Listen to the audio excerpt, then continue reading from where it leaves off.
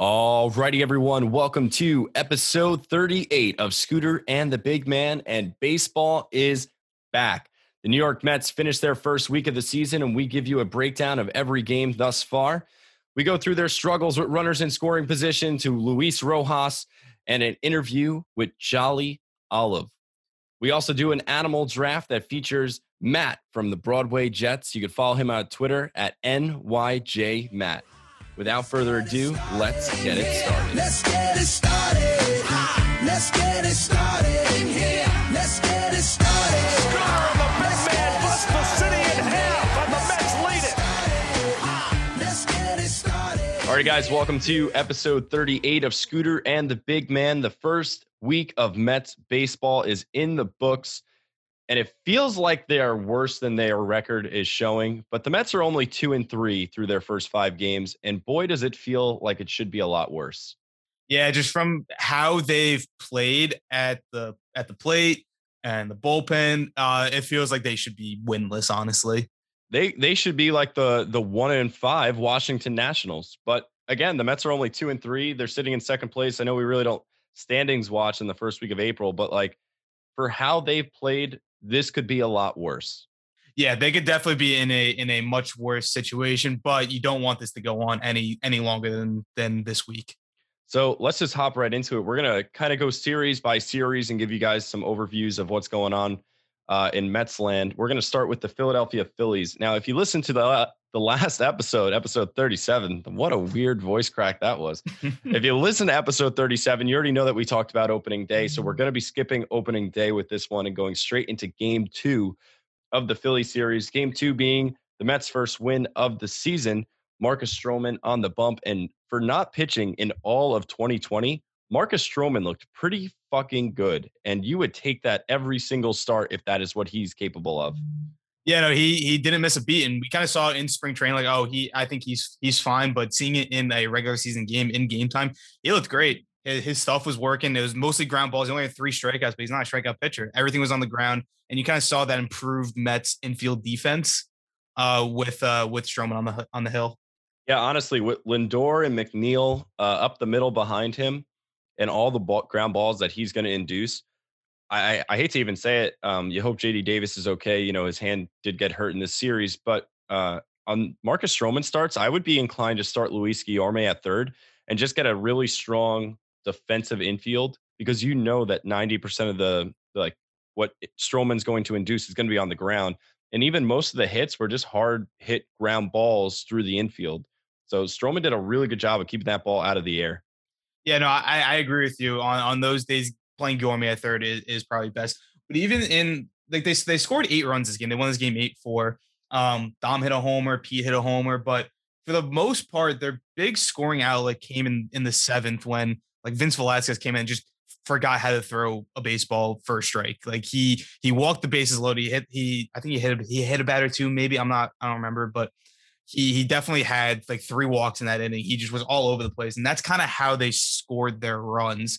So they weren't like obviously being able to draw a walk is good. But when you're that erratic, it's hard not to walk. So They weren't really manufacturing those runs at a clip that you really would have liked to see. I mean, we're through 5 games, and this is a little spoiler to some of the stuff ahead, but we haven't really seen them manufacture a lot of runs. It's been a lot of walks. It's been like the occasional big fly that plates a run. Even in this win, PJ, they score 8 runs, and they were 1 for 6 with runners in scoring position this game. So they win the game. That's great, but they were not capitalizing on those big moments. It was a lot of shout out Vince Velasquez for that unique line too. He went 2 innings, 4 strikeouts, 4 walks, and 4 earned. That is the first time that line has ever been accumulated in a big league game. So shout out him. I'm happy it came to our benefit. But, you know, like you just said, like they really haven't had an inning even where it looks like hit after hit. Like, here we go. Like, we're scoring runs. Like, this is a hit parade, and we haven't seen it yet. Yeah, that 4th inning, that 7th inning, excuse me, they scored 4 runs and didn't get 1 hit. So yeah, we're waiting for this offense to really wake up. And like we were benefited from just a bunch of walks, and we kind of were on the winning side of that on that win on Tuesday. But on Wednesday, when how many runners did they leave on a Wednesday? There's like 14 guys that left on base on that Wednesday game where they lost 8-2 when they had a lot of opportunities. Like they were down bad in the first inning with Peterson really struggling, giving up 4 runs in the first, but kind of settling down towards in the second and third, gave up another 2 in the fourth and got pulled. But they had their opportunities to climb back into that game and just squandered every single one of them. Yeah, watching that game, you just kept waiting for the big inning where the Mets were in it. They were setting themselves up, and they just were not capitalizing at all. We're obviously going to talk about the individual struggles of these players, but Michael Conforto in those series, and obviously Michael Conforto has a really big moment that we're going to get to in the Marlins series. No spoilers there, but Michael Conforto in the 3-hole there was struggling, and I saw a lot of people on Twitter freaking out about Conforto.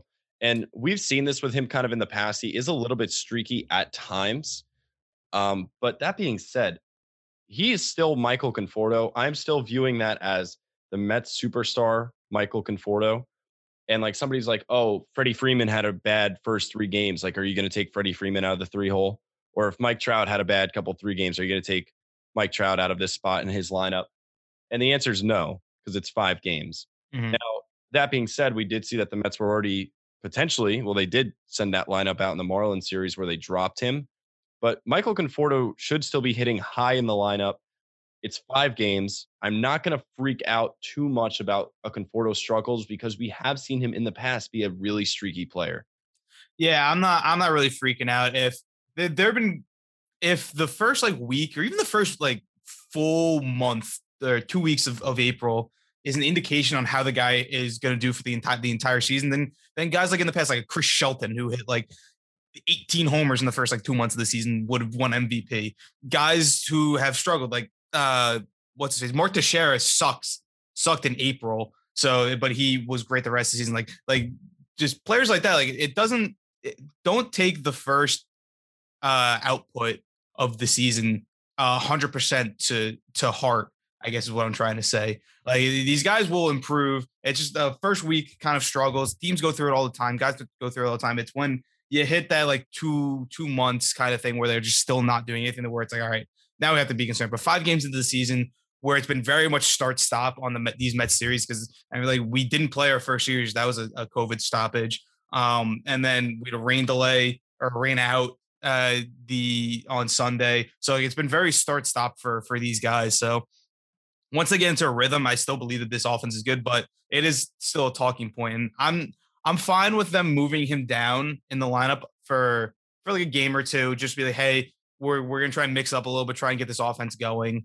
So that's fine. But if you're freaking out and you're booing Michael Conforto, that's just like, guys, come on, it's 5 games. Let's ease up here. Listen, we don't talk about the Yankees, but if you're booing Conforto after 5 games, that's Yankee fan shit. Like, you don't do that to Michael Conforto.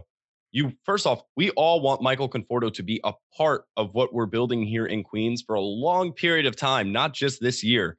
Why on earth would you start his walk year off with him struggling a little bit through his first 5 games with fucking boos in the first homestand? Like, everyone who booed, you're a fucking idiot. Like, you got to get your shit together. You do not boo Conforto after everything he's done over the last couple of years. You don't boo him. I don't care how frustrated you are with him. Like you also just said, though, if we're focusing on the first little part of the season as what your whole year is going to be, Wilson Ramos and Mike Trout and Ronald Acuna are all going to hit for the same amount of home runs, apparently. So, and John Buck probably would have won a home run title with the Mets for what his April was a few years back. Like, don't overlook this. Obviously, April wins are just as important as September ones, but the team is 2-3. They're struggling right now, but they're still 2-3. So let's see if we can get it going with the Philly series coming up. And we could kind of transition this now into the first homestand, since we're kind of already talking about this Marlins series with Conforto being booed by the Mets fans. PJ, they win the home opener. Let's not talk about how they won the home opener just yet. Let's talk about Taijuan Walker. Yeah, Taijuan Walker was, I think, the best way. He was brilliant for that. He had a no-hitter going into the 5th inning, which, I mean, 4-inning no-hitter, it's nothing. It's not like you're going to get that up to like, oh, no-hitter watch. But 4 innings of no-hit baseball is impressive. His fastball looked good. His breaking stuff looked good. Everything looked like it was working for him. And it looked like the guy that we really kind of hyped up as like this was the other piece of the starting rotation that we really needed. And yeah, so he gave up like a hit in the fifth, and then in the sixth he kind of struggled a little bit, gave up 2 runs, but still his ending line was six innings, 2 earned, 4 strikeouts on 4 hits. So a very, very good, solid debut and kind of what we expected. Yeah, no, honestly, I think for me, and I don't know if a lot of other Met fans agree with this, but with Taijuan Walker, I knew he was solid with the Blue Jays. I knew that he had a lot of upside, but I think I might have convinced myself that Taijuan Walker was a really good pitcher before really seeing a lot of Taijuan Walker.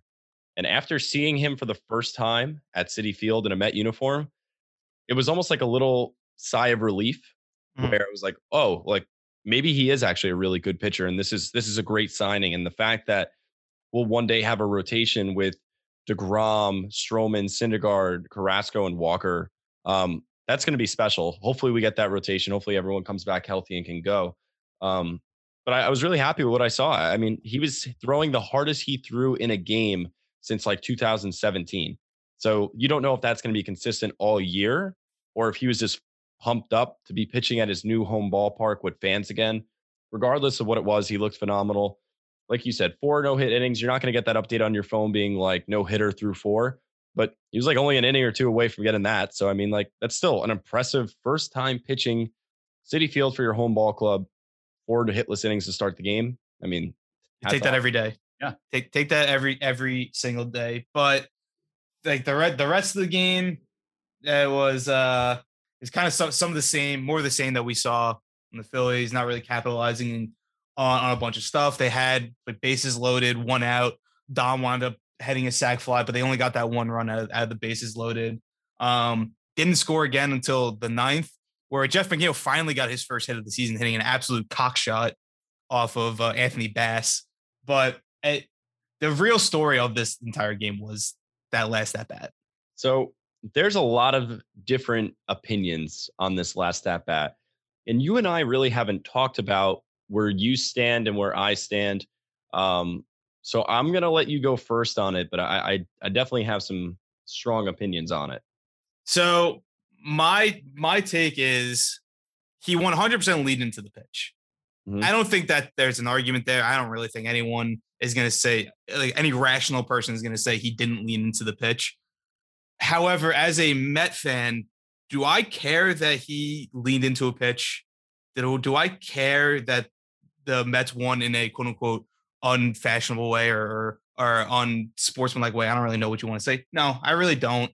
The Mets have lost on these stupid fucking plays time and time again. So the fact that it just happened in our favor this time is just like, fine. Thank you. It's going to go against us again later down the season. Just give us this one. I don't really care. There are people who are like putting in the same sentence, Michael Conforto cheating in the Astros cheating scandal. That's just bullshit. That's erroneous. There are people who are saying Michael Conforto should be suspended. No, that's fucking stupid. But again, I can recognize that, you know, he leaned into a pitch. He shouldn't have got that call. Like if you're a Marlins fan, you want to blame anyone, blame the umpire for not making that call. I would venture to argue that every single player in the MLB at one point has tried to lean into a pitch. Not many in that situation, but you can look at Jose Tabata back in like 2012, 2011, I think it was, where Max Scherzer was throwing a perfect game. He leaned into a pitch to ruin that. So like guys have done this. It's just not many have been for the winning run. So a complete 100% admission of guilt of he leaned into it, but blame the umpires more than anything. And honestly, that's kind of where my take lies on this, where I say Conforto does not know that the umpire is about to botch the call. For all Conforto knows is he's going to get rung up for strike 3 because that ball was a strike. Mm-hmm. So he doesn't know that he's about to get rewarded first base. Does he kind of lean his elbow into it? Absolutely. Like you can't do that. It's not right. It is wrong. And you heard the SNY booth kind of losing their shit about it. Like credit to Gary, Keith, and Ron too for calling everything down the middle. Like, you know, they're rooting for the Mets, you know, they're Met fans, but at the end of the day, like Keith and Ron and Gary, they all want the game played the right way. And that was kind of a moment where it was like the Mets did win, but they didn't really win the right way. And you do feel a little sour about it. But at the end of the day, like a win's a win. When you're looking back at the record in September, like you're probably not going to remember this. you're probably not going to really remember this halfway through the season on how did they get that first win at home. Like no one's going to really care. That being said, if they win the World Series, this will be a cool part of the championship like tape. But here's the thing too, like the Marlins need to get a little more blame for just that entirety of the inning. The inning starts, McNeil hits a fucking, like you just said, cock shot tie game. Then they load the bases with one out and Conforto and Alonso coming up. And the Mets just need one to end the game. So even if they get Conforto out there on strike 3, they have to face Pete Alonso with the bases loaded. That's not acting like the game is going to be over going to extras. Like it's frustrating on so many different levels because getting hit by a pitch is the part that's reviewable. So when you go to review it in the booth, the umpires see it. He got hit by the pitch. That's the part that they can look at. Did he lean into the pitch is the part that has to be called by the umpires on the field because that is your opinion and your perspective. So if those umpires fucked up the call, I'm sorry to Marlins fans if they're upset about it. And honestly, if Conforto gets hit with a pitch the next time the Mets play the Marlins, I'm not going to be really that surprised either. I know he kind of made it out of this series unscathed without getting one, but I expect that he'll probably get hit for this eventually down the line.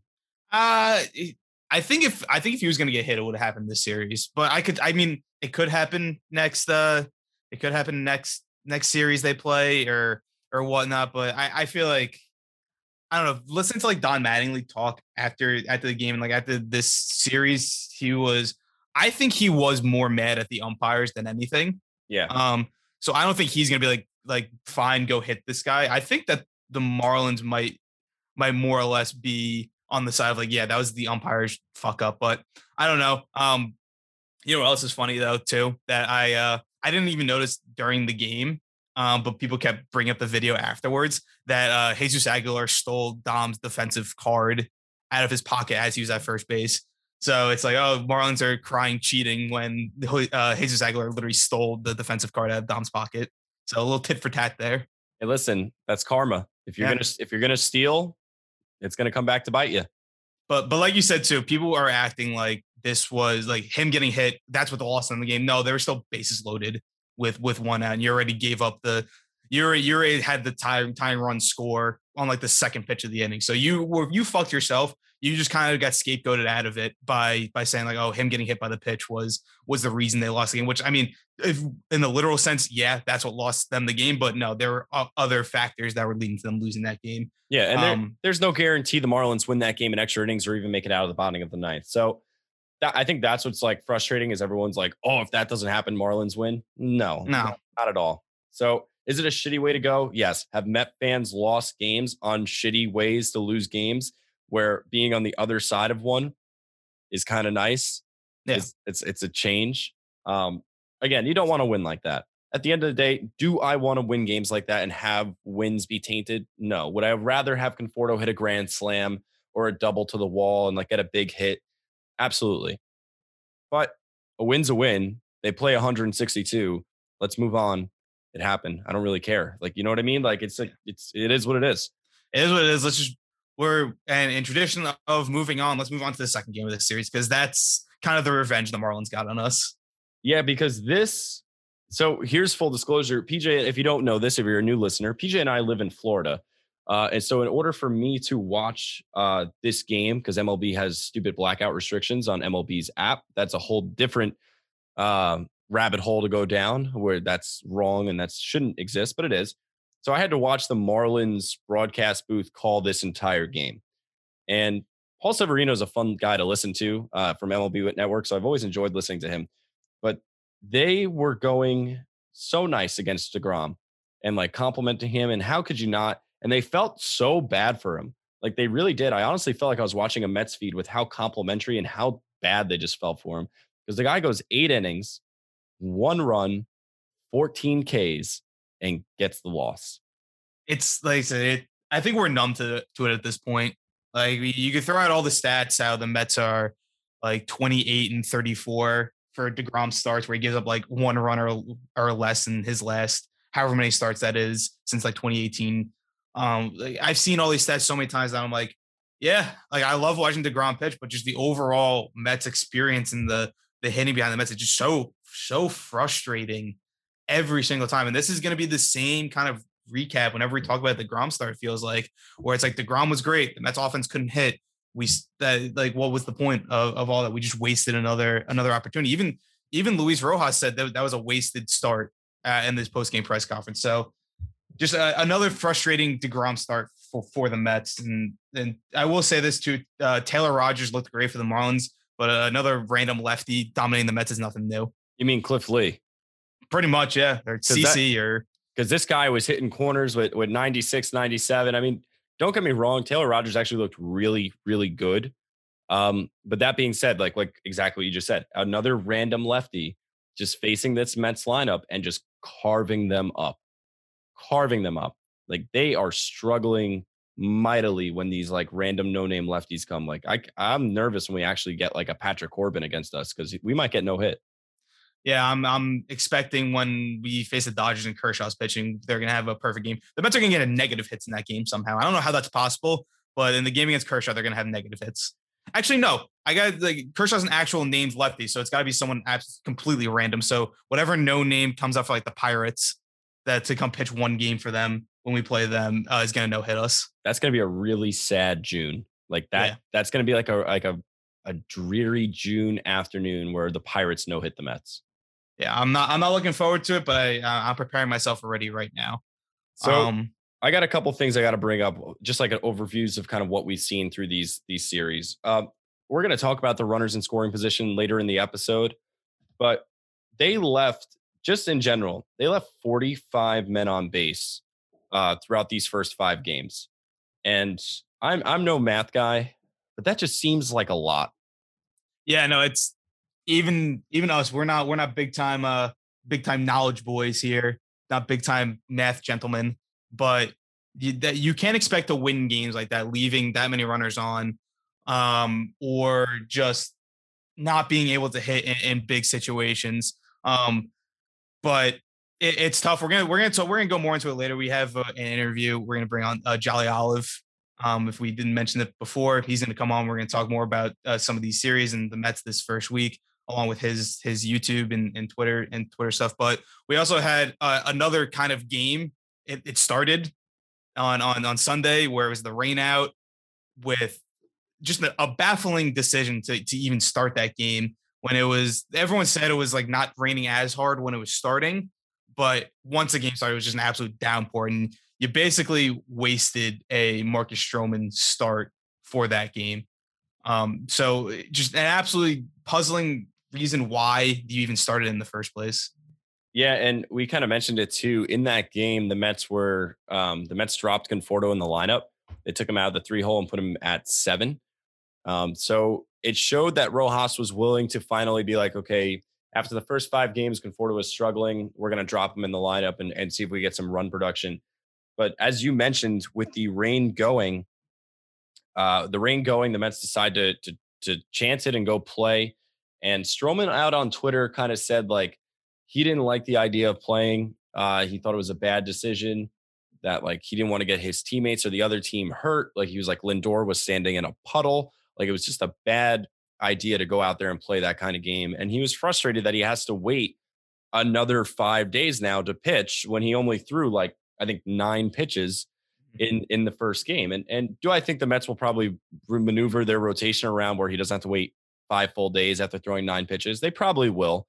I don't think they'll actually wait 5 full days for Stroman. I would be a little confused if we did do that. But maybe he's a habit of routine and he'd prefer it.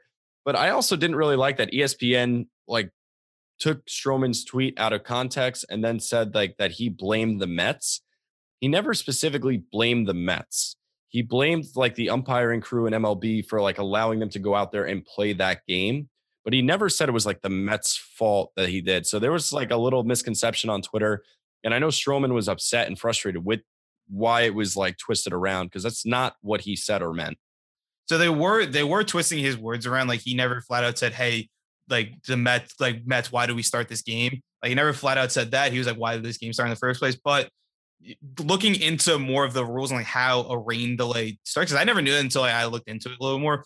It's the discretion of the home team's manager whether or not to start the game. Once the lineup card is submitted, that's when it's the umpire's discretion to call it. So in a sense, yeah, it was Luis Rojas said, let's play this game, let's start this game. And then the umps call, and then once the game starts, it's the umpire's decision to be like, hey, let's stop, or this is like unsafe, or let's wait it out.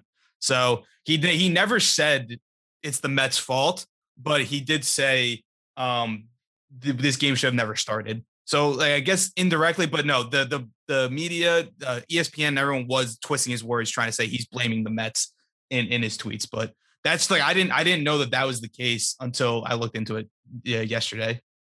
Oh, that's pretty interesting. I mean, honestly, you telling me that is something that I really didn't know. So if that were the case, I think I would be frustrated a little bit with, like, if I was the Mets being like, well, maybe don't go out and say that because you know that we submit that thing saying that Mhm. we're okay to start the game. Rojas did say after the game that Stroman never like showed any concerns about wanting to go out and pitch. So maybe that's something. I don't really think that's a newsworthy story. I think that's something they can handle in house and move forward. It's not worthy of blowing up. But New York media, we like a story. We try to grab everything and pull it more than it has to be.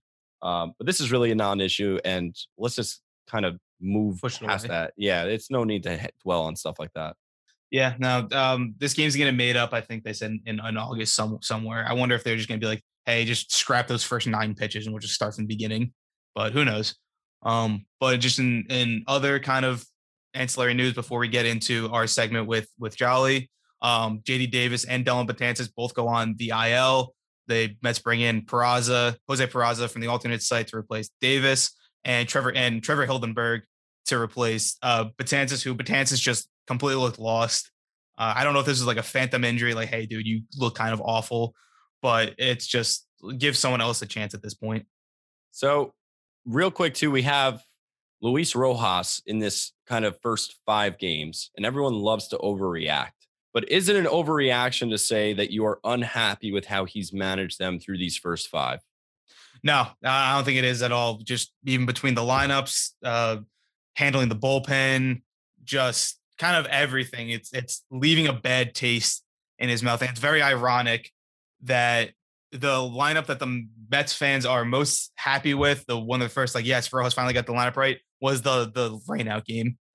So that's just kind of a cruel irony, even though that I don't know. Like I said, you have had the take since the beginning that Rojas is going to be a big factor if the Mets win or lose this year, how they do this year. And so far, not so great for him. But it's still 5 games into the season. I don't want to overreact. I still want to give him a chance. It's 5 games, but so far it's getting off to a bad start. Yeah, I've said this too. Like, I don't want to overreact. Like, I've obviously not been fond of Rojas, even dating back to last season. I didn't even think he'd be managing the 21 Mets. He is here doing it. I'm going to give him that opportunity. My biggest thing, and I've said this before, is that this is a really talented club with a lot of potential. There's not a lot of time for him to learn on the job. So he's got to kind of figure it out and go, because if he keeps having these little hiccups and they cost them wins, I'm going to be curious to see what happens with that and how long the leash is on Rojas. That being said, Dom Smith needs to be in the lineup every day unless he's hurt or gets like a day off. I don't give a shit if it's a lefty. He's got to be in the game. The fact that he wasn't in the first game of the season was beyond frustrating. I guess he also has a little beef with Jeff McNeil because he's been batting McNeil really low in the lineup. That being said, McNeil only has 1 hit on the season, but I don't like those decisions. And, we'll see what happens if these type of decisions cost them. I'm not going to harp too much on the opening day, pulling DeGrom after 77 pitches and all that stuff. If they had the reasons, fine, whatever. But I just want to see more consistency from Rojas. I'd like to see him take ownership for like little hiccups here and there. And, like I said, the bullpen and Rojas, those are going to be the 2 biggest things that could hold this team back. The bullpen looks a little shaky right now. And Rojas's decision-making through first 5 games, also a little shaky. Am I saying hit the panic button, freak out? Absolutely not. I'm not hitting that on either of them. I actually think Betances going on the IL is better for the Mets bullpen going forward. I think they're going to be better with Hildenberg in there than Betances, believe it or not. So I'm okay with everything that's going on. I hope it works out still. Again, I'm not hitting the panic button on a 2-3 team. That's absolutely ridiculous. But Rojas has already made some questionable calls, and it is something to look at going forward. Yeah, no. Well, we're gonna talk more on it in our stuff with Jolly Olive. That's gonna come up right in a minute. But yeah, we can. If you don't have anything else, let's transition to that. OLIVE, OLIVE, OLIVE, Olive, Olive. All right, guys. So we are now joined by a very special guest, and it is Jolly Olive. You might be familiar with him with his work on YouTube with over 15,000 subscribers now. That's absolutely ridiculous. And still respectable on Twitter. You got like 2,000 followers on Twitter. So welcome to Scooter and the Big Man, Jolly Olive. Thank you guys for having me. I haven't done a podcast in a while, but as soon as you guys were in my DMs, I was like, this would be the one to break the spell. So I'm very happy to be here. Love that you're excited to be here as well. So talk to our followers who might not be familiar with you. Give like a quick overview. What do you work on? How can they listen to your content or consume Jolly Olive content? So I'm on YouTube as Jolly Olive. For those who don't know, it's mostly a baseball YouTube channel. I basically like to make videos about basically players that you might have forgotten about from recent baseball history. I do things called Monster Months, which are players that had standout performances in a single month. I do a deep dive in those guys. I also do Players We Forgot About series, where I kind of go over guys that had hot stretches and kind of fizzled out. And, I go back and forth with my viewer base to see who remembers what and what players I should cover next. It's a very collaborative thing. We've been streaming a lot lately, too. I've been playing Out of the Park Baseball. So if you want to hit me up on Twitch, you'll find the link there. And then if you want to just hear me talk baseball, it's Jolly_Olive on Twitter. But I'm just a Mets fan, but a baseball fan above all else. And the past 8 months during quarantine has been really enjoyable for me because the audience that has surfaced out of me just talking about baseball on the internet has been really supportive. So I'm thankful for all those guys. So if any of that sounds like something that might interest you, definitely go check out some of my stuff. I think you might enjoy it. Yeah, definitely. I give my vote of confidence too, because I am generally a big fan of all the stuff you put on YouTube. I love random players. So your series on like the random players. I remember watching the first one you had. And I consider myself, like I said, a fan of random players. So I know a lot of them. And you had, it was like seven or eight on. I usually do, 7 or 8 guys. 7 or 8. And I went to like the first 2 and was like, who the fuck is this guy? That's the goal. That's the goal, baby. But you came up, I got so excited when I saw Jeremy Hazelbaker. Mm-hmm. That was the one that a lot of people got. They liked that one a lot. I was like, yes, I know this one. I feel better about myself now, but go check out all of his content. But while we're segueing with all your content, what would you say was the biggest, the one video that kind of blew everything up? Because you have enough followers right now to like fill like field level at Citi Field. Like I know like you might want to be humble, just but like, wild, but like bizarre. 15,000 people, like that's a lot of fucking people. So it's pretty crazy. What was the first like, oh shit, like I might be able to make like a lot off of this? That's a great question, actually. Basically, it was like, Foolish Baseball said this. I'm sure you guys are familiar with him if you're familiar with me. He said that getting the first 1,000 is the hardest part of starting a YouTube channel, and I wholeheartedly agree. And I think like only a couple weeks after I got my first 1,000, I finally climbed the mountain. I made the video about the conversation between Jacob deGrom and Terry Collins after deGrom got lit up by like a bad Texas Rangers team and was on the bench kind of sulking. And it was Miss Met on Twitter, Shannon, that plugged the video, and it just like took off from there. I think now it sits at like 55,000 views, which is like the most I have on a video. So that video took off, and then I released a video about Trent Grisham, who made the error in the 2019 wildcard game, and then followed it up with a great year in San Diego. And when that video dropped, the Padres traded for Snell and Darvish the same day, like the same week. So that video took off too. So those two happened in a very short time from each other. And then as a result, the channel just kind of took off from there. So it was just, kind of a happy accident. And it really worked out. Now things are going pretty well. That's awesome. Well, yeah, like I said, you're doing a great job. I watched that actually Trent Grisham one not too long ago. But like you said, I didn't realize that it dropped like once they made all of those trades. So kind of just like you said, a happy accident, just happenstance at the perfect time for a Padres video to come out when their hype was through the roof. Yeah. So you can even make one now with David Peterson after like Lindor was giving him that little like pep talk in the A dugout little in bit. Philly. It was very mirror-esque, which I found very Yeah. cool because I forget who tweeted it first, but as soon as I saw it, I was like, whoa. And I was watching the game the other day, and GKR brought up the DeGrom conversation, and then they brought up John Buck in the span of like 5 minutes, and I was like, what's going on, man? What's going on here? This is Funny the stuff. second John Buck reference that we'll now have on Let's this go. episode. Yeah. John Buck was the John Buck man. getting a lot of love right Marlon now. Bird, who? John Buck, baby. Let's go. Yeah, John Buck was very forgotten in his very short tenure. I will with never the He hit Mets. 10 forget. home runs in April, baby. Yeah. Yeah, I'll never Oh, forget baby. the video of him like with his arm around Harvey right after Tommy John, like where he like Oh, he pulls him in nice and tight. I'm like, oh, my man, heartstrings, man. it gets I you. get pulled. Well, we're talking a lot about your videos, and you were very kind of analytically driven in some of these videos. Am I right in saying that? I don't Kind want to of. toot my own for because there are definitely other guys in the platform that have that base of knowledge a little bit better than I do. But since starting the channel, I think that I've grown a lot more comfortable with the analytical side of baseball. That's what I'll say. So we're more eye test guys. Sure. We see what's on the field, batting average, home runs, runs. So I want you to a very simple thing. Explain analytics to us. Okay. If Wow. anything that has a plus in it, I'm like, what the fuck is this? Okay. Well, that's actually a just good an point to start. overview. A Yeah, baseline. absolutely.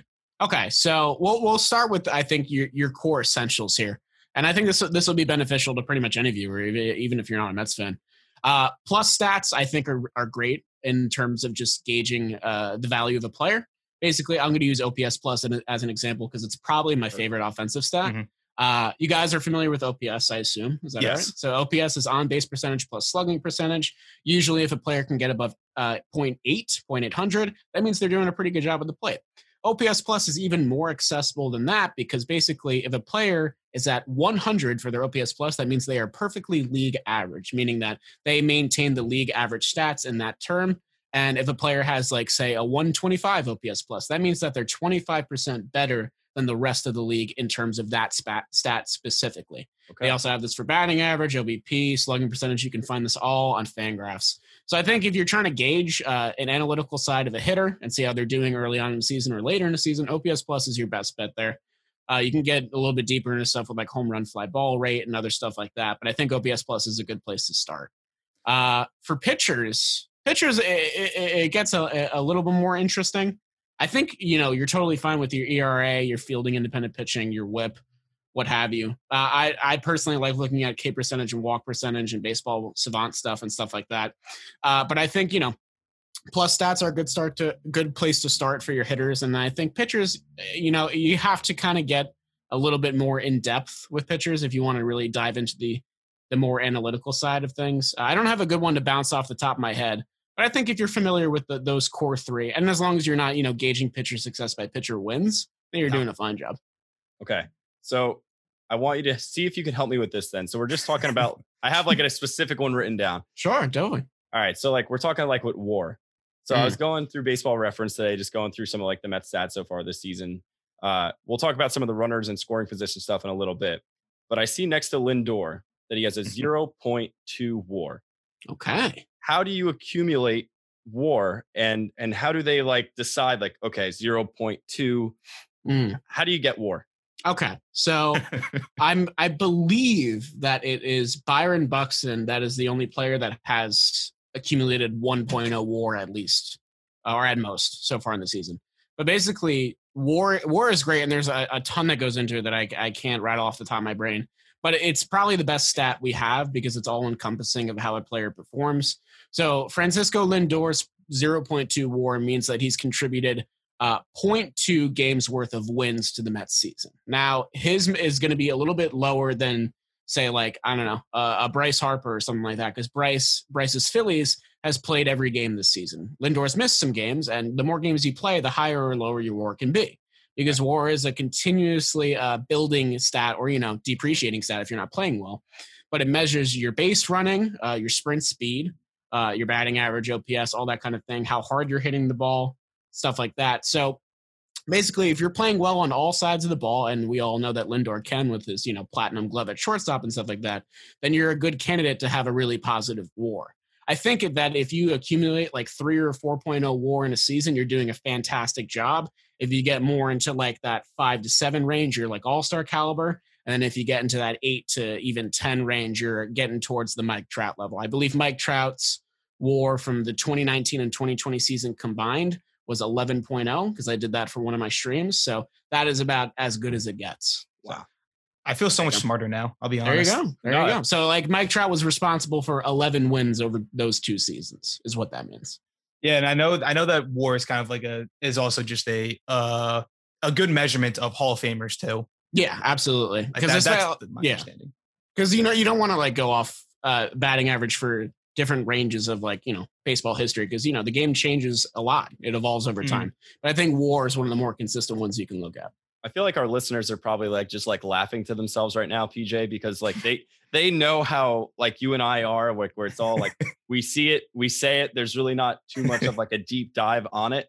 So this is good. We're trying to grow right now. We're using. Glad I can help, man. We're gonna grow our knowledge here. We're spooky expanding at first, but as long as you try, that's all you need to do. Yeah, that's that. I want to expand my knowledge because the like I said, the plus, the minuses, any sort of non-actual like letters and the lowercase, it all freaks me out. All right. So using all this knowledge, how nervous should I be with the Mets situation with having like a 1.46 batting average with runners in scoring position? Yeah.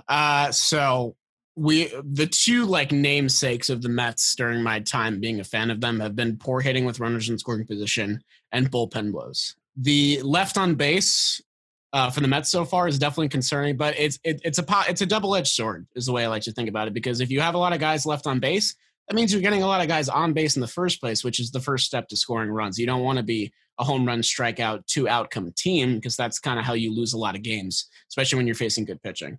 Nimmo's been doing a great job getting on base. We know that Pete's been tearing the cover off the ball. Lindor will get hot once he can play like 2 games in a row. So if the guys are getting on base, we all know that like Conforto's had a really rough start to the season. James McCann doesn't look good. JD Davis is injured. So as long as you're getting the guys on base, that's the first step to, getting hot and being able to score runs consistently. And the Mets are doing that pretty much inning by inning. I mean, if we look at the Florida game before the DeGrom one, I believe they had a runner on and like a runner in scoring position in like 6 of the 9 innings or something like that, and just couldn't put it together. So, I mean, as concerning as their batting average with runners in scoring position is, the fact that they have as many opportunities as some of the best teams in the league is still a good sign. I like that positive spin that you kind of put on that. Like, yeah, they're not scoring, but like they're there. Like the hits are gonna fall. Everything is gonna fall eventually. At least you hope so. Right. Especially with like guys like Lindor, Conforto, McCann. We as Mets fans know that there's so much overreaction so early on all the time. That's like, guys, we're there. They have the guys there. We'll put it together eventually. This 5 games. Stop. Exactly. 5 games. They're 2-3. They're not even like 0-5 no, or 1-2. They're 2. They probably should be 3-2, but they blew the DeGrom start. But you know, that's nothing new. Yeah, we're very much used to that. But how much of this are you like contributing? Like we've seen Luis Rojas. We saw what he was last year. It was kind of a weird season. We kind of gave him a pass a little bit. We're like, hey, all right, now you have a full off season. You have your team. Let's see what you can do. And not overreacting, like we said, but through 5 games, it hasn't looked the best, at least from our eyes, with the batting orders, just kind of general decision making. What are your thoughts on him as a manager so far this season? And is this something we should be concerned about? So I'm in agreement with you guys on the fact that you can't gauge the success of a manager through 60 games. I think if they canned Luis Rojas, it's just a bad sign by management. I know that Cohen and co. obviously wanted to overhaul Brody's regime, and they did that pretty successfully, but that doesn't necessarily mean that you have to can the manager. So I'm glad that, Luis is an in-house guy. I'm glad that he's getting another nod, at least for a full season. With that being said, I personally think that the leash is tight on Rojas, and I think he knows that, but he's playing it cool. He's a lax dude. He's very cool and composed.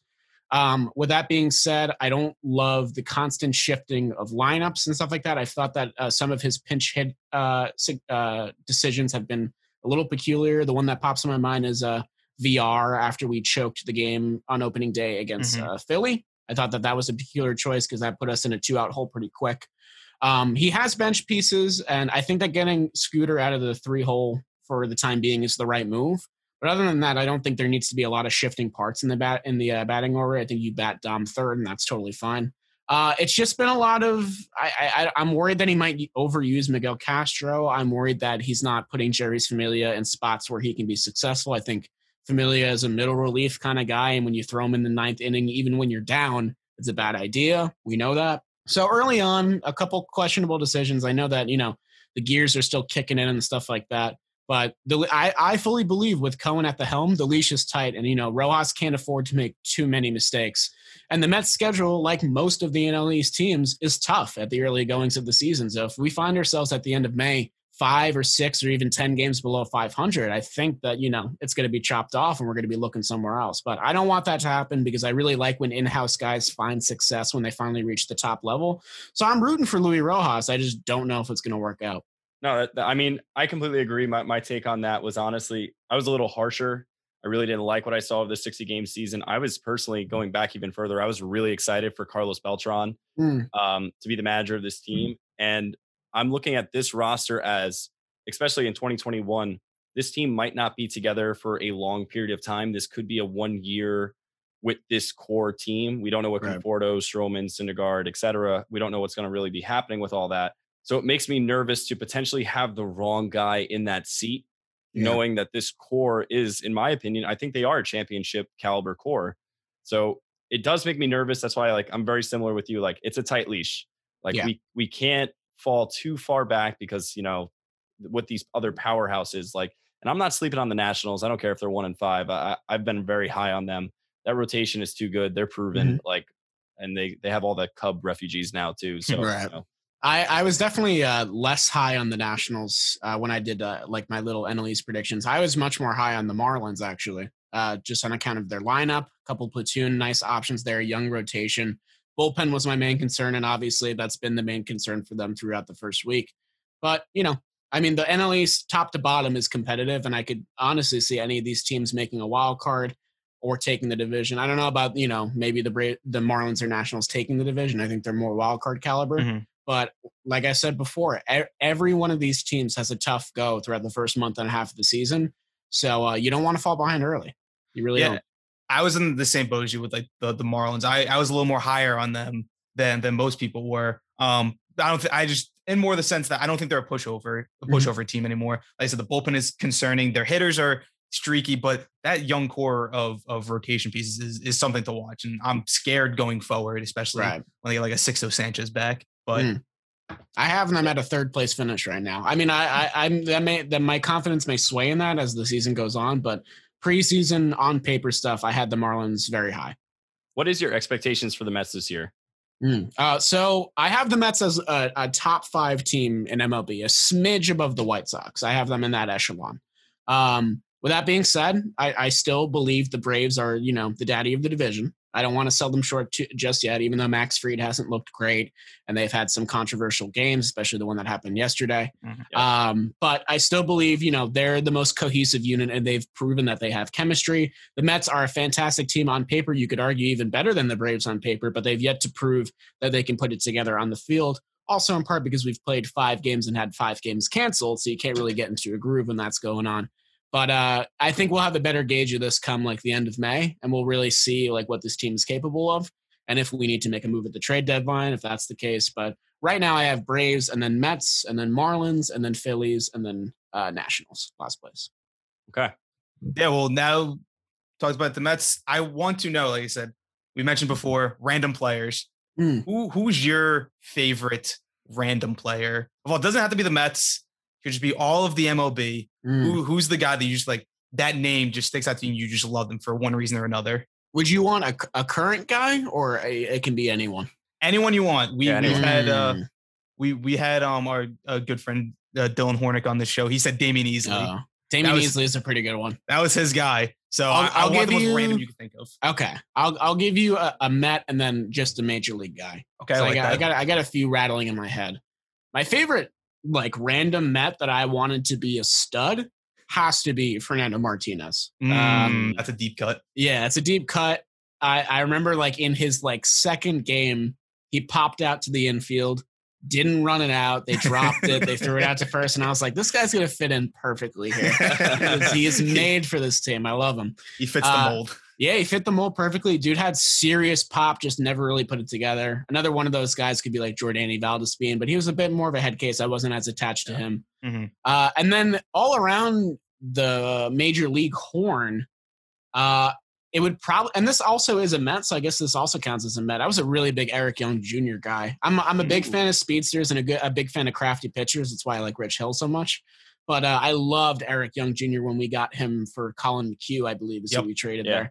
We got him from the Rockies. Dude stole like 50 bags. He was like the first stolen base leader since Jose. I really liked him. He never really put it together at the plate all that well, but I loved watching him play. That's my second answer.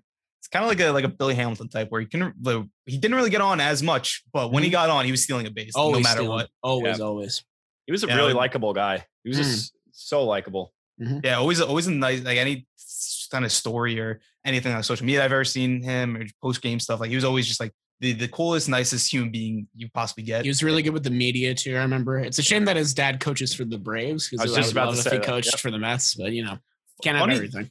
Funny story, actually. Now you brought up Eric Young Sr. I'm pretty sure he used to be like the batting coach or something with the Diamondbacks, and this had to be like 2014 maybe, where I went to Diamondbacks Mets games, and I don't know why he was doing this, but he was just rocketing balls off the out the outfield wall at Citi Field. He's in like BP or whatever. Just like fielding practice. No, just like literally by himself, just rocketing balls off the wall. For no reason during batting practice in like left field. And I was just watching, like, what the fuck is he doing? Man, it's a generational family, man. Yeah, fresh. Yeah, no, it was quite the sight. Like I always think about it. It always sticks out in my head. I don't know why, but that's an autograph I'd like to get. I know, me too. I tried to. I think he was just like, no. He's in the zone, man. He's too busy. What's the best in-stadium autograph you've ever gotten? This one's kind of just random. I have Gio Gonzalez. The year he almost won Cy Young with the Nationals, or did he? So that had to be no. He didn't win Cy Young, but I remember he got like top 3. That was the Dickey year actually, because Dickey won. It was Dickey, Kershaw, and then Gio. So he was like dancing in the outfield at Citi Field, and like he randomly came over to a group of Met fans, signed for everyone. Nice. It was like right before the playoffs started. So it was Gio grew up a Mets fan. I don't know if you knew that. He wanted to sign. Yeah, he wanted to sign with us in the offseason, but we ended up not offering him a contract. I thought we should have gave him like a minor league nod. But he ended up going to Marlins, and now he retired. So it's a little sad. I always liked Gio. So it was on-field autograph? Yeah. One you've gotten in person. Probably it would be Tom Glavine then, because I was a little kid, and it was a bizarre memory too. I went to a game in like 06 or 07 back when we were in that era, and John Travolta was at Shea Stadium for some reason. And him and Tom Glavine were like hanging out, and like I think they were doing like something for press or whatever. And I was a little baby guy in the front row with my Black Mets jersey on, and everyone had their arms extended with balls. And he came up to me first. I remembered that, and I had my little Glavine jersey on. And then he pitched, I think, like 7 innings, 2 earned runs, and I was like, "That's my guy. That's my guy." But I was too little to know that he used to be an Atlanta Brave. I just had always thought he was a Met because I was like when I first became a fan. So that was a little betrayal afterward. I feel that. BJ, you have a guy? I've been to a lot of games. The one that sticks out to me, I went to just a random Brewers game in Milwaukee. I was over there. Chris Capuano, just the nicest human being of all time. He gave for a little bit. Yeah, for a little bit. He gave me and my brother an autograph, and as we were walking by, he's like, "Hey, you guys want a picture with me too?" Nice. And we're like, "Yeah, of course." Like we were like maybe like 10. I was like maybe 10 or 9 or 10. My brother was like 13 or 14. And just like to see that, I was like, oh my God, this is the nicest person ever. When he came to the Mets, I was like, oh shit, I know this guy. I got a picture with him. It wasn't that great, but I was always rooting for him. Very nice. Very nice. Yeah. Well, Jolly, we definitely appreciate the time. Once again, this was Jolly Olive. Check him out on YouTube, Twitter. He's putting out great content. He is a Mets fan. So if you are a Met fan listener, please go check out his stuff on that. He's also, I love just like your normal Mets tweets too. Like just being a part of Mets Twitter is a special place. So if you're looking for more Mets Twitter's follows, go give Jolly Olive a follow. But thank you again, Jolly. We appreciate it. Appreciate it, guys. Thank you guys for having me.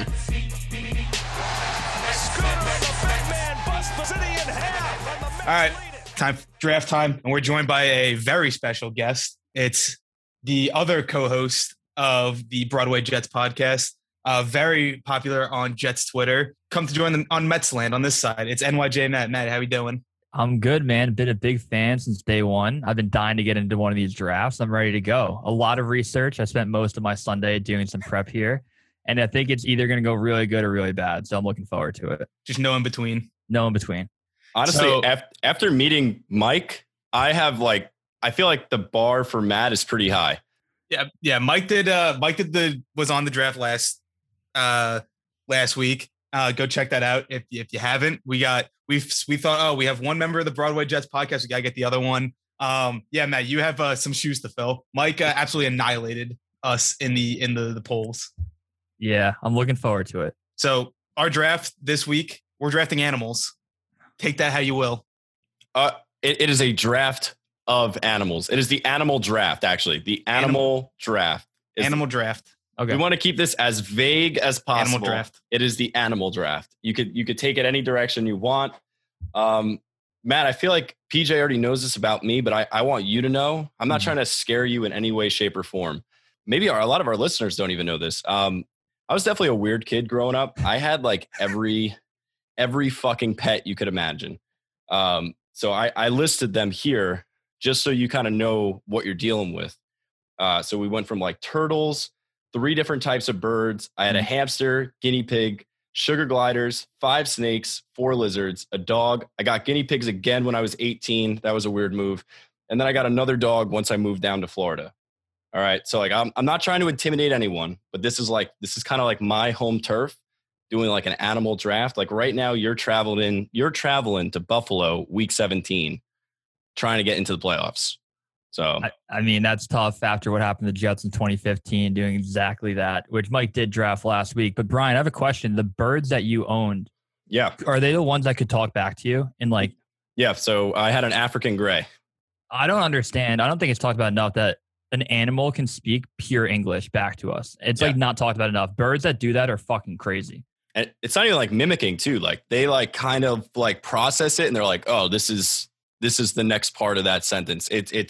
It's terrifying when you're home alone and like you're in the other room and you just hear like a full conversation in a man's voice in the other room and you're like, I'm going to fucking die. Like this is crazy. Yeah. All right. But I just I'm not trying to intimidate anyone, but I'm feeling good, PJ. I'm feeling real good right now when it comes to the animals. Ryan, I love your confidence. Maybe you'll get your second win. Who knows? I can't believe I have one win. We've been doing this for fucking forever. I have one win. What was the draft that you won, by the way? You remember? Overrated things. Yeah, that was it. So what did we say the draft order? We're going to have Matt, Brian, myself.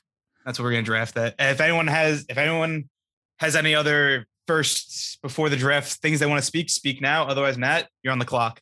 Yeah, I'm ready to go. So when you told me it was annual draft, the first thing I thought of for no reason at all was as an East Coaster going out to California, In-N-Out Burger, animal style. It is the number one thing I get when I go there. And I'm very plain. I eat a plain American cheeseburger every time I get it. I put nothing on it. But for some reason, I go to In-N-Out. I throw on the animal style. Secret menu, you kind of feel tough, even though everyone does it. That was my 1-1 pick. And I think there are some obvious ones out there. But I skipped ahead to those to get In-N-Out at number 1. I mean, honestly, this is going to be a little depressing on my part. The furthest west I've ever been is Tennessee. So I am an East Coast guy. I've been everywhere on the East Coast. I've never gotten to experience In-N-Out. So I'm going to have to take your word that it's delicious. I've heard it's delicious. I just don't know. Maybe it's one of the overrated things. I don't know. Brian, talk to me about your experiences in Maine. Cold. I went to a teddy bear factory, and that's all I really remember. I think it was 7. Okay.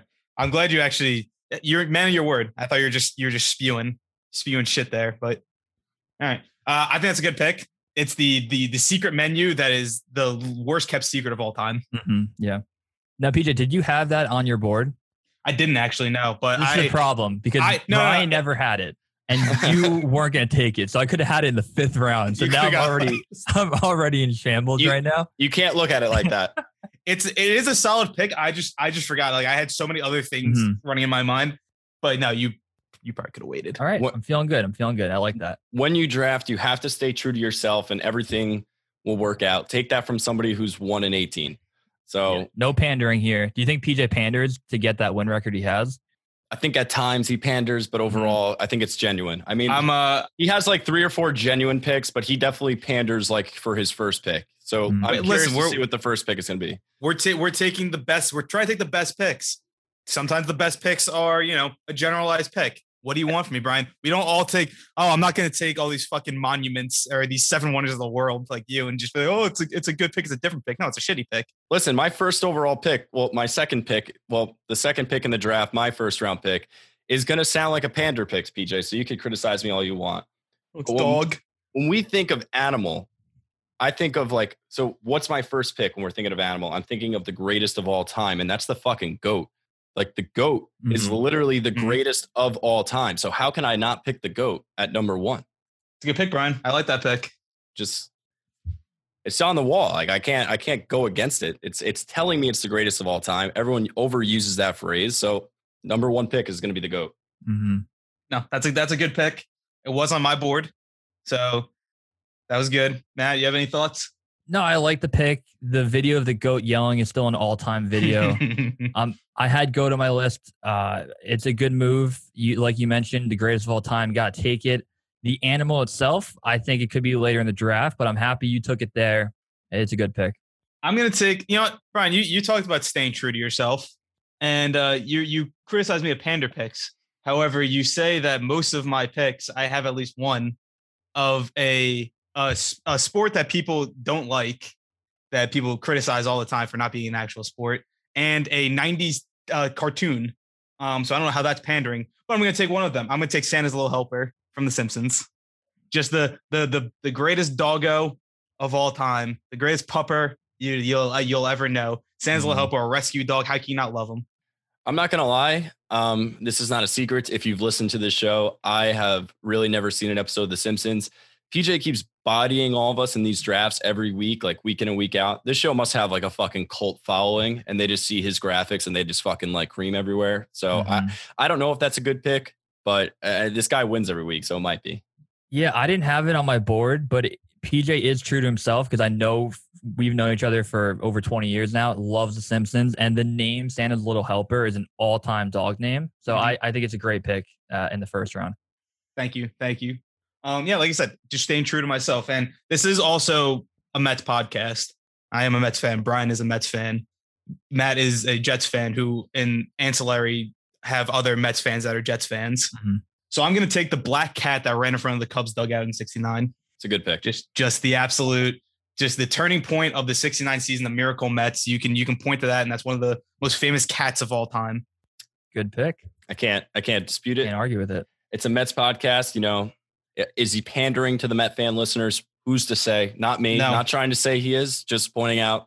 Brian wrote a whole blog about slandering my name in these drafts. You can check it out at scooterbigman.com. But so, PJ, we're back to me here, and sure are. There's a lot of things that I criticize you for, but I definitely go after your love for the WWE, and I think I'm about to impress you. And I want to make you feel real good inside. And I know there's another route I can go here, but one of the greatest video games personally I've ever played was the 2007 SmackDown vs. Raw. Mm-hmm. And on that soundtrack for that game, they had a song called Animal That I Have Become by 3 Days Grace. And that song is such a fucking pumped up song. And you hear that song, you hear that guitar to start, that like, and you just feel it in your chest. I'm going to go Animal That I Have Become because like that's just a fucking fire hype song. Brian, I am happy that you picked the song from WWE game, which is a great game, by the way. GM mode in that game is fantastic. Play with your buddy. But I like the creativity of that pick. Yeah, and Brian, I like the pick too because I feel like every week PJ will have 3 good picks, 1 Met pick, and 1 WWE pick. And I think that might have taken his WWE off the board. Maybe it didn't, but I think it's a good pick. PJ, I'm on to you, and I'm curious to find out how you incorporate WWE into this draft. We'll see. I'll let you know this right now. I have 2 picks, or definite 1 pick that I'm going to take and I love, and another pick that I'm feeling out. We'll see. Yeah. All right. But Maddie's back to you. Double picks here, Matt. I'm excited about these 2 coming back to me. This is your draft right here. Yeah, this is big. You know, we talked about a GOAT earlier on. I'm taking one GOAT. It's Tiger Woods. They're throwing the Tiger in front of his name, Eldrick. The greatest golfer of all time in our generation. I'm a big golf guy. The dude just went out there and changed the entire game. 16 majors, 80 PGA Tour wins. He's in the news for good or for worse, but every goddamn time the guy's a head story. So I'm a big fan of Tiger. So I'm going Tiger Woods number 2. That is a very good pick. That is, I can't say I'm shocked that you have Tiger because I know you're a big Tiger guy. Golf is just so much more fun when Tiger's involved. Oh yeah, he took over a day of the week when football isn't on, wearing the Sunday red. It's a great dude, and I'm everything off the course. I'm still backing him, so I'm a big fan. So we'll take him at 2, and then on the wraparound, I'm going Air Bud. So I'm not going to go the cliche dog category. I was going to go Air Bud, whether it's basketball, soccer, baseball, football. He's involved. I watched the clip earlier. I tweeted out the video of him getting tackled in Air Bud Golden Receiver is one of the all-time greatest movie moments. Comes across the middle, gets laid out by the safety, and he's down on the ground for like 2 minutes straight. So Air Bud would be my 3rd pick, and I'm feeling confident with those back-to-back.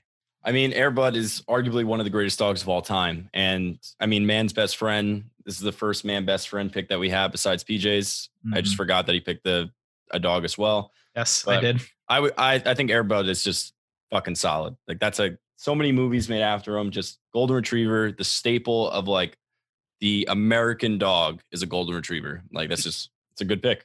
Now for graphic purposes, which Air Bud are you taking? It's so tough, dude. It's so tough. Give me the basketball one when he's like going up for the dunk, like just ridiculous. I want that one wearing the blue jersey. Yeah, we'll go there. That's the right choice. That's what I had in my head. I feel like that's the most iconic image of Air Bud. And can I get I don't know who makes the graphic? Is it Pat? Yeah, Pat takes requests. You could say whatever you want. I just don't want the Tiger Woods DUI photo. Like I'd think anything but that. Give me like the Sunday red, like hands up with the win. Like I don't think I'd need a DUI photo on that graphic, but we'll talk to Pat after. I've known Pat for a while. The fact that you requested a specific photo not be used, I'm going to say it's probably likely now he might go that route. Just God fucking damn it, dude. Yeah. God damn it. He's currently suspended without pay, which is a common theme on the show. Suspended, but we'll do all the work. Just won't get paid for it. I like that we're going the dog route here. I feel like I'm going to follow that through. So I'm going to have the 3rd dog in the draft. So I want to make sure it's a good one. So I'm thinking of a 3 and I'm thinking of a dog. So I'm going to go Fluffy, the 3-headed dog from Harry Potter and the Chamber of Secrets. I mean, just Harry Potter is just one of those movie franchises that they're iconic. Obviously, it's based off the book. A spoiler alert if you didn't know that. But just, mind-boggling. Fun fact, I read the first 4 and then I just switched to the movies after that. I think everyone did. I'm going to get some hate. No, every time I tell that to people in person, they're like, oh, you got to read the book. Fuck the book, dude. That got so much longer. I couldn't do it. Fuck the book. It's literally there on the movie. I could see it without reading it. It's fantastic. But yeah, Fluffy the 3-headed dog.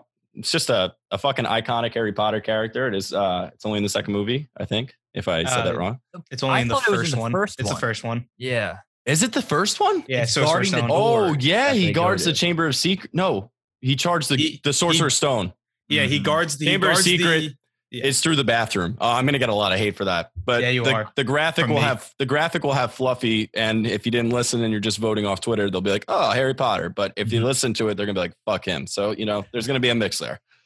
No, Brian, that's a solid pick. Not the Harry Potter animal. The most well, what am I trying to say? The most well-known one, but a good pick nonetheless. Are you about to pick the most well-known one? No, I'm not. I'm just putting that out there. And we're not in the space to give away picks here. That's just nope. Draft rules. We don't give away picks. We're in the trust tree. I kind of wanted to take this later, but I'm going to take it now just because I want to. We've went dog the last couple picks, and that's all well and good. Well, I'm going to keep going with that trend. I'm going to take Dog the Bounty Hunter. Just go with Christ, brah. I have not watched a ton of Dog the Bounty Hunter, but the episode of South Park where Cartman tries to be Dog the Bounty Hunter is one of the funniest things I've ever seen. I don't know. Dog is just such a fucking a wild card. do whatever you want. I saw someone like, oh, just, I don't know, Dog the Bounty Hunter. I don't really know where I was going with that. Is he still alive?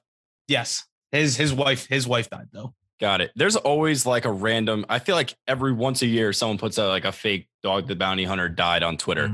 And like, I got to go do like a little bit of like searching just to double check. And I didn't know if the last search that I did, if he was actually still around. So happy to hear that. Yes. He's last time I checked, he's very much alive. All right. That's good. My next pick. I'm going to take the song. Brian, you took a song. I'm going to take the song "Animals" by Maroon 5. Ooh, can you sing it? No, Pat can splice it in the music here. He's not going to do that, so you might as well just sing it. No. All right. I thought you were going to go "Animal" by Kesha. Sorry to give out a future pick, but that's like a big song.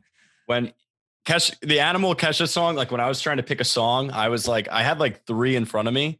Is anyone else picking a song? Can we talk about songs real quick? I'm not picking another song. I'm not taking one. All right. So I was looking at like Savage Garden, the Animal song, like from like 1999. If you haven't heard it, you listen to the first 5 seconds of those drums, and you're feeling some kind of way. But it is a vintage movie, a vintage song from a movie. Right. But it's a good song. Yeah. When I was thinking of like animal song to pick, I had like I said, no one else is picking a song, right? No one else has a song in the We're draft. clear of songs. Okay. Shocked that it was on my board, but I wasn't going to take 2 songs. No one was going to take Baby Shark. It was that and Animals were the two songs that came to my mind. I was like, I just dislike the Baby Shark song, so I'm going to take Animals, which is actually kind of a banger. I feel like Baby Shark is a really good pick, but so many people now hate that song that people would see it and get mad. Yep. Yeah, and if your demographic of people that listen are like kids under 5 years old, maybe it plays to that graphic and that demographic. But I feel like you can't take it to like the 18-24 baseball fan range. So I think it's a good move not to take that. Also, who wasn't on the Nationals that came out to Baby Shark? Oh my God, I know this. It was like one of their random reserves players that Pat was obsessed with. No, it wasn't Kurt Suzuki. No, I know it wasn't. Oh God, he's still on the team. It was well, we'll look this up. I'm getting it right now. Just because that also went to my thought process. This being our main demographic is Mets fans, seeing a Nationals thing like that would be. I got it. It's Gerardo Parra. Yeah, I don't think he's still on the team, but yeah, no, I remember that. Fuck that song. Fuck him. Fuck the Nationals. Pat's a diehard National fan too. Hope he's enjoying the 1-5 start. Anyway, PJ, you go again, or is that your second? No, I took Dog the Bounty Hunter and then Animals. All right, so I'm here in a tricky spot because I'm trying to figure it out. I like a lot of the stuff I have left. I'm going to go a little bit of the safe route. This is going to be a little bit of a homer pick, but it is true to my heart. I know exactly what you're taking. What am I taking? Say your pick, and I'll tell you if I'm right. Oh, now, well, that's how am I going to know? Because I'm going to tell you, I'm not going to lie. Let's say it at the count of 3. We'll say it together. No, because I don't want to give away a pick if it's wrong. All right, fine. All right. My pick, number 4th pick, is just going to be Animal Kingdom at Disney World. Animal Kingdom, probably one of the most underrated theme parks out there. And honestly, if you're going down to Orlando and you got to like power rank the 4 parks, Animal Kingdom might be that 1 seat. If you've ever been to Disneyland or Disney World in Florida, Animal Kingdom is fucking fire. Like the safari, you got Everest. It's kind of shaded. You see some cool ass animals. They got that whole new Pandora shit that's like all up in like the sky and stuff. Like that's just a cool place to be. So I'm gonna go Animal Kingdom number 4. Strong pick. Very strong pick. On my board, you walk in, you see that huge tree the moment you step into the park. Everest is a top 3 ride at Disney, so I think it's a slam dunk pick. Maybe I would have taken that in the 5th round if it came back to me, but great pick. Thought about it. I was hesitant if I wanted to reach at 4, but I knew I wanted it on the board, so I had to go get it. Not what I thought you were taking. So I'm glad I didn't give away a pick by saying. But that is a good pick. Animal Kingdom does kind of seem to get not the love it deserves, I think, because when you think Disney, you're thinking Magic Kingdom. I'm very partial to Hollywood Studios. If I'm being honest, that's my 1-1. But Animal Kingdom is great. Like Matt said, Everest is a top 3 Disney ride, and I don't think there's any doubt on that. Yeah, for sure. Matt, back to you. Matt, finish it. These are your last picks. Back. Yeah, I'm really happy with getting Animal Style In and Out, Air Bud, Tiger Woods. I'm going off the board here. I don't think a lot of people have it. I'm going a Danimal. Like you guys remember when you were younger and you'd be outside playing, you come back inside and there's a fucking Danimal in the fridge. It's unbelievable. PJ's laughing, but I used to have the strawberry banana Danimal. I would have like 5 of them and there'd be a 6-pack and my mom would want to kill me and be like, you have 2 other brothers. We just went to the store and bought them. How could you drink 5? And I would always get sick from them. And then I realized I was allergic to bananas like 5 years later. But then they had like the blue one with the polar bear, blueberry. Danimal, I have a drink on the board now. I think it was great. Brian, ever have a Danimal before? I have, and I love the pick. I really can't even argue that. Like it's a little outside the box. You're saying it wasn't on your initial list? Did you just come up? It was. I just didn't know if like enough people who listen to the pod, like, is it just a Northeast thing? Do people in the middle of the country have a Danimal? I don't know. I hope so. I really hope. Yeah, I hope so. I was laughing because it's hilarious, and I didn't think it's a good pick. Yeah, no, I also used to just slurp down Danimals all the times. Dude, horror story, real quick. When I was like 8, my brother had a sleepover with his older friends, and I walked up at 2 a.m. My fridge was wide open. And I was like, this is weird. Shut the fridge. There's like a 6'2" kid behind it, just drinking a blueberry Danimal. Timmy Donahue, unbelievable. It was the scariest moment of my life. It traumatized me. And while I was going through the draft, I was like, this is a terrifying pick, but I have to, conquer my fear and take the best on the board. It's good to talk about it sometimes. Good to talk through your traumas. I think it's going to work out for you too. I feel like it's a good pick. Yeah. Now I'm on the wraparound here. I have 11 I could take, but I'm staying true to myself. And it's one of my all-time favorite videos. The meme of the guy saying, I'm a snake. So he has the snake hat on and he just keeps saying, I'm a snake, back and forth and like slithering back and forth. It is the all-time video. I think it has like 50 million views on YouTube, probably like 9 years old. I can't wait on the graphic. And the only reason I'm doing it is for the graphic of just that fat dude with the snake hat right in the middle of it. Very excited about that pick at 5. The fact that you're going to have that like chubby dude with the snake hat and then Tiger Woods like DWI photo in the same graphic is going to be wild. And a Danimal. And It's gonna be a hilarious graphic. That is a great pick at 5. That's Matt. You were a little nervous going in. That was a great draft. Yeah. Thank you. I'm excited to go through honorable mentions too to find out who we left off. I mean, this is where PJ knows this personally too. Like I find myself in this spot every single week where I have a pick where I feel like is a homer pick and that I'm pandering, and then I have a pick that's so genuine to what I am and what I do.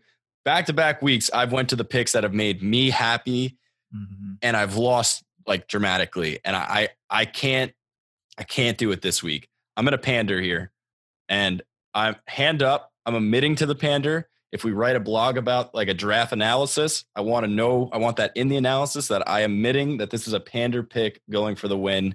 I'm going to say during quarantine, this video game struck the nation by storm. Everyone was fucking obsessed with it, building their fucking islands. We're going to go with Animal Crossing.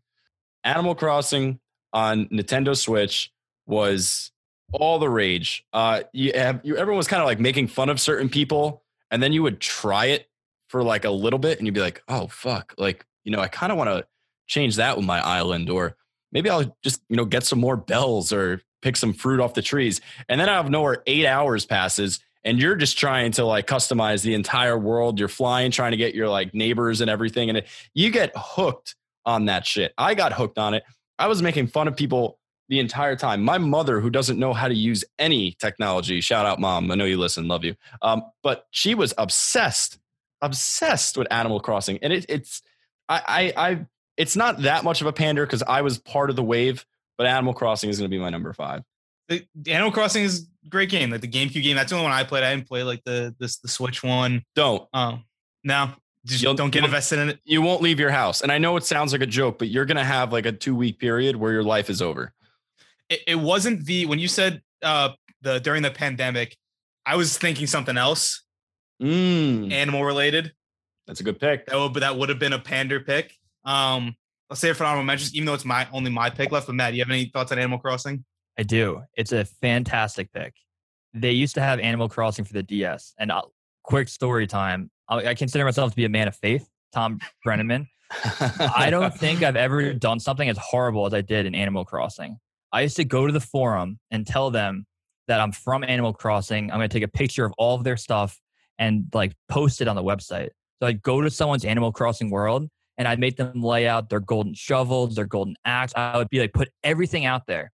My buddy who lived up the street would stand outside by the train station. The moment he touches the train station, it auto saves and we leave. I would pick up all of the shit. I would say, dude, leave. He'd run out and we would take all of their shit. It was one of the worst things I've ever done. And I think about it like monthly that I went back and did it. You animal. It's horrible. It's absolutely horrible. PJ, your number 5 pick, Matt, the animal who robbed innocents of their Animal Crossing loot. Horrible. There's just people just wanting to fish and dig up treasure, and that's like, nah, fuck that. I took all of their shit. I'm telling you right now, like you might like years down the line, like you might get like kidnapped and murdered, and like they're gonna be like, you're gonna be like, why? Like I need to know why. They're gonna be like, you fucking took everything from me. And I would deserve it. They're gonna show you what they. Yeah.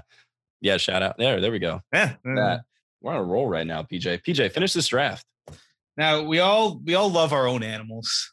That's the ones that take us. So Brian, this is gonna hit close to home for you. It might be a bad pick, but I like the bit. Brian, I'm gonna take your dog, Louie. Oh my God. Wow. Brian, can you get him in the room here? I mean I can. He's off to the side here. He's taking a snooze. Well, I need to present him with his hat and his jersey. Right. Can you stall? I'll bring him over. Yeah, I can stall. Give me some stalling. Yeah. PJ, Brian, have you ever met Louis? I lived with Louis. Oh, true. Okay, sure. I lived with him for a good portion of his tiny years. I've taken care of him. I'm very familiar with Louis, and that's why I know I've done my scouting. There he is. I've done my scouting. I know what I'm getting. I know what he's worth. He's good boy. He is a good doggo. He is a good boy. The problem is Louis weighs 75 pounds and he's like a chocolate lab like mutt. And he was just completely passed out. So he's not really cooperating at the moment. But here he is for no one that can see this because it's a podcast. But I need Matt to know who I'm taking. Oh, that's fair. It's a great pick. Louis looks like a great dog. I don't know if that's like almost dishonorable for Brian to take his dog in a draft. I do want a draft where Brian's dog was on the board. He was taken and Brian did not take him. So I like Brian's dog more than he likes his. Just a fact right now. I mean, yeah, that might be true. I mean, I've watched Louis literally shit in any situation possible, on luggage, in a vet, in the middle of any place we go, Louis like nervous shits. So, I didn't really feel like he was deeming of that. Listen, I could talk Louis down right now. So everyone's like, wow, what a bad pick. But I mean, I don't. Brian, you're gonna talk shit about a dog? I don't want to do that with him. That's a great way to get votes. I'll tell you that. He's in the room. Listen, but I mean, he's very honored to be on a graphic. I'm sure Pat's gonna love picking a photo of my dog. That's also part of the reason why I took, is I want to see what creative picture that Pat gets for the graphic. I think I know which one it is. By the way, PJ, do you have one more pick, or is that it? No, that's it. That's my draft. Do you want to do your honorable mentions? You guys can go first. I have a ton of them. All right, Matt. So why don't we'll just do the draft order. So Matt, go through yours. Yeah. So I have Harambe, which was a pick that I think a few people might have had. I thought Brian was definitely going Harambe. I cannot believe I didn't fucking take Harambe. Wow. See, that's a first round pick if I think of it. That was who I thought first. That's who I thought you were going to take in the first round when we were thinking about this draft. And when you said like your fourth pick, you're like, oh, this hits like very close to home. That's who I thought you were going to take at that point. Fuck. God, can we cut this out? I would love to trade a pick. When he's dragging that kid, like everyone's like, oh, he was trying to protect the kid. He's fucking whipping this kid around. When it's like dead quiet, people are kind of screaming. They don't know what to do. And the gorilla just sprints with the kid. And the entire crowd starts freaking out. Incredible. Harambe. My fraternity had a shirt that said "Rest in Peace, Harambe" with our letters on it. It was like the #1 shirt of the summer. I was also thinking of Animal House, the movie, really strong movie. I was thinking of the MGM Lion prior to the movie. Lion, I think his name is Leo. Come out. That's when you know there's a big time movie coming on. Red Panda. I didn't actually pick a real animal besides Airbud. Everything else was not an animal, but a red panda I think is awesome.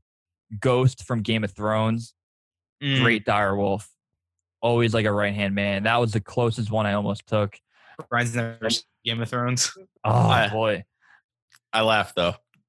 Yeah. Yeah. Ghost is left.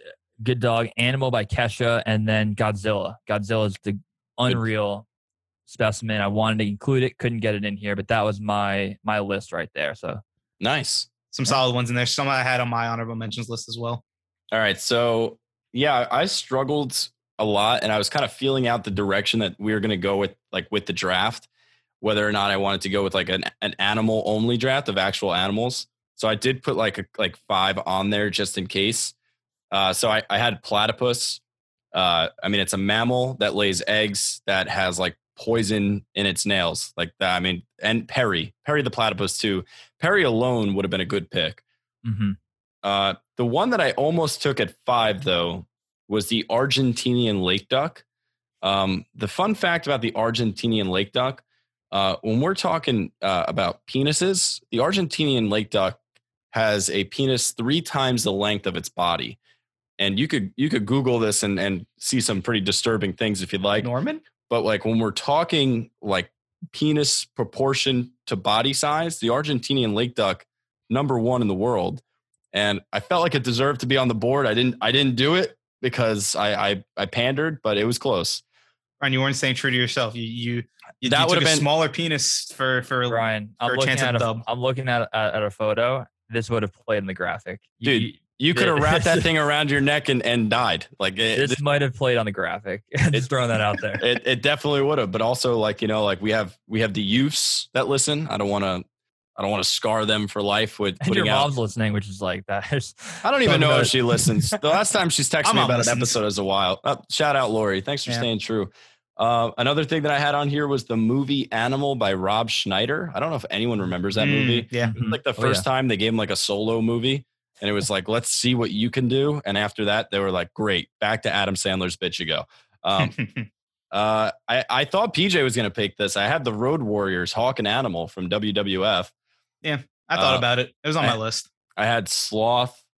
I had a Great White Shark. Just, you know, the pure power of a great white shark gets you all jazzed up. I had Animal from the Muppets, and that's it. Yeah, that's all I had. Some good ones on there. Yeah, I had I guess I'm just gonna run through a bunch of my picks. I had the Alaskan bullworm from SpongeBob. Good pick. Strong pick. I had Uga the bulldog, the Georgia mascot. Mhm. Let's see, I had Gary from SpongeBob as well. I had Cat Dog. What a great show. Would have When been you- 2 animals. What's up? When you listed like Santa's Little Helper, and you were like saying like greatest dog of all time, I don't know why. For like the first thing that came to my mind was like Cat Dog when you said that, and that's not even really like a full dog. But I was No, like, it's half a dog. fuck, I should have put Cat Dog on. But like I didn't want to keep adding to the mix. Like you come up with a list, you kind of have to stay there. Otherwise, you're gonna go all over the place. Yeah, and even on that, when Matt was saying the I'm a Snake video, Mhm. for his, I thought of another like animal themed YouTube. I was gonna pick. I had, oh shit, the hamster on the piano, Oh no! Wait, which I know Matt loves. that is a great honorable mention. Hamster on a Piano has like 30 different dubstep remixes that you'll just find me playing on a highway drive. Unbelievable pick. But again, like it's same thing with Brian's. Like I didn't want to take it because it wasn't on my original board. You also now I'm going down a rabbit hole, but I'm also thinking of another famous clip, the I Like Turtles kid. Yeah, That's a fucking classic it's a good one. And this one's gonna bring. I don't know if any of you guys have ever seen this. It's a 35-second clip on YouTube. When we're done here, look it up. It's called Guinea Pig Bridge, and there's a theme song of guinea pigs running over a wooden bridge. They're like live guinea pigs running over a bridge to a song, and the Guinea Pig Bridge song is fucking like mind numbing. Like you could just play this video on a loop and like you're locked in. So shout out Guinea Pig Bridge, but I wouldn't have picked that because like nobody would have fucking known what that was. Yeah, I'm not 100% familiar on it. If I'll be honest, maybe if I see it, I'll remember it. I'll but- send you a link. You're Yeah, gonna send love to it. me. I have Doggy Style Gary. Matt will get Yeah. that one. Mm. If you've ever watched the Mhm. fictional I would have drafts. done it just to have the photo of Doggy Style Gary on the graphic, but it crossed my mind. Brian, you got to watch the fictional debates. It's the funniest thing I've ever watched, and Matt can attest to that. Oh yeah. I'll take a look. No, you won't. I know. I had I don't know why I had the Time Hop dinosaur, just randomly on there. I wasn't gonna take it. Just like Oh. something that popped into my head. Yeah, the dinosaur, the the mascot for Time Hop. What That's about Ducky? I was thinking Land Before Time. Like think of the Land Before Time characters. That's a good one. I don't know. I wasn't thinking of any Land Before Time, if I'm gonna be honest. It's just a Time Hop dinosaur. All right. Yeah. I'm not gonna lie. If you did the dinosaur from Time Hop, that's a Pat pick. That's why I didn't take it, obviously. Yeah, that screams Pat. Like I said, I always just like write down what I think, and it's all my honorable mentions. And I was not really thinking taking it, but I was like, it was there, and I was like, I figured I had to say it because it was here. Yeah, I got a bunch more. Big Cat. I got Mike the Tiger. I got this Buffalo, but the city of Buffalo. And then we were also discussing how much I remember before. I was going to pick the goat that beats the shit out of Ted. What about the Cockamouse? The Cockamouse is a good one too. Yeah, Cockamouse is a good pick for How I Met Your Mother. The monkey that robs Marshall. Ooh. What That about may or may the not have? the monkey from Friends? What's that? Maurice? Yep. Yo, Friends sucks. I hate that show. But like that being said, like I'm sure people would have fucking liked Maurice. Yeah. That's good. Yeah. I think Yeah. we did. I think we did really well.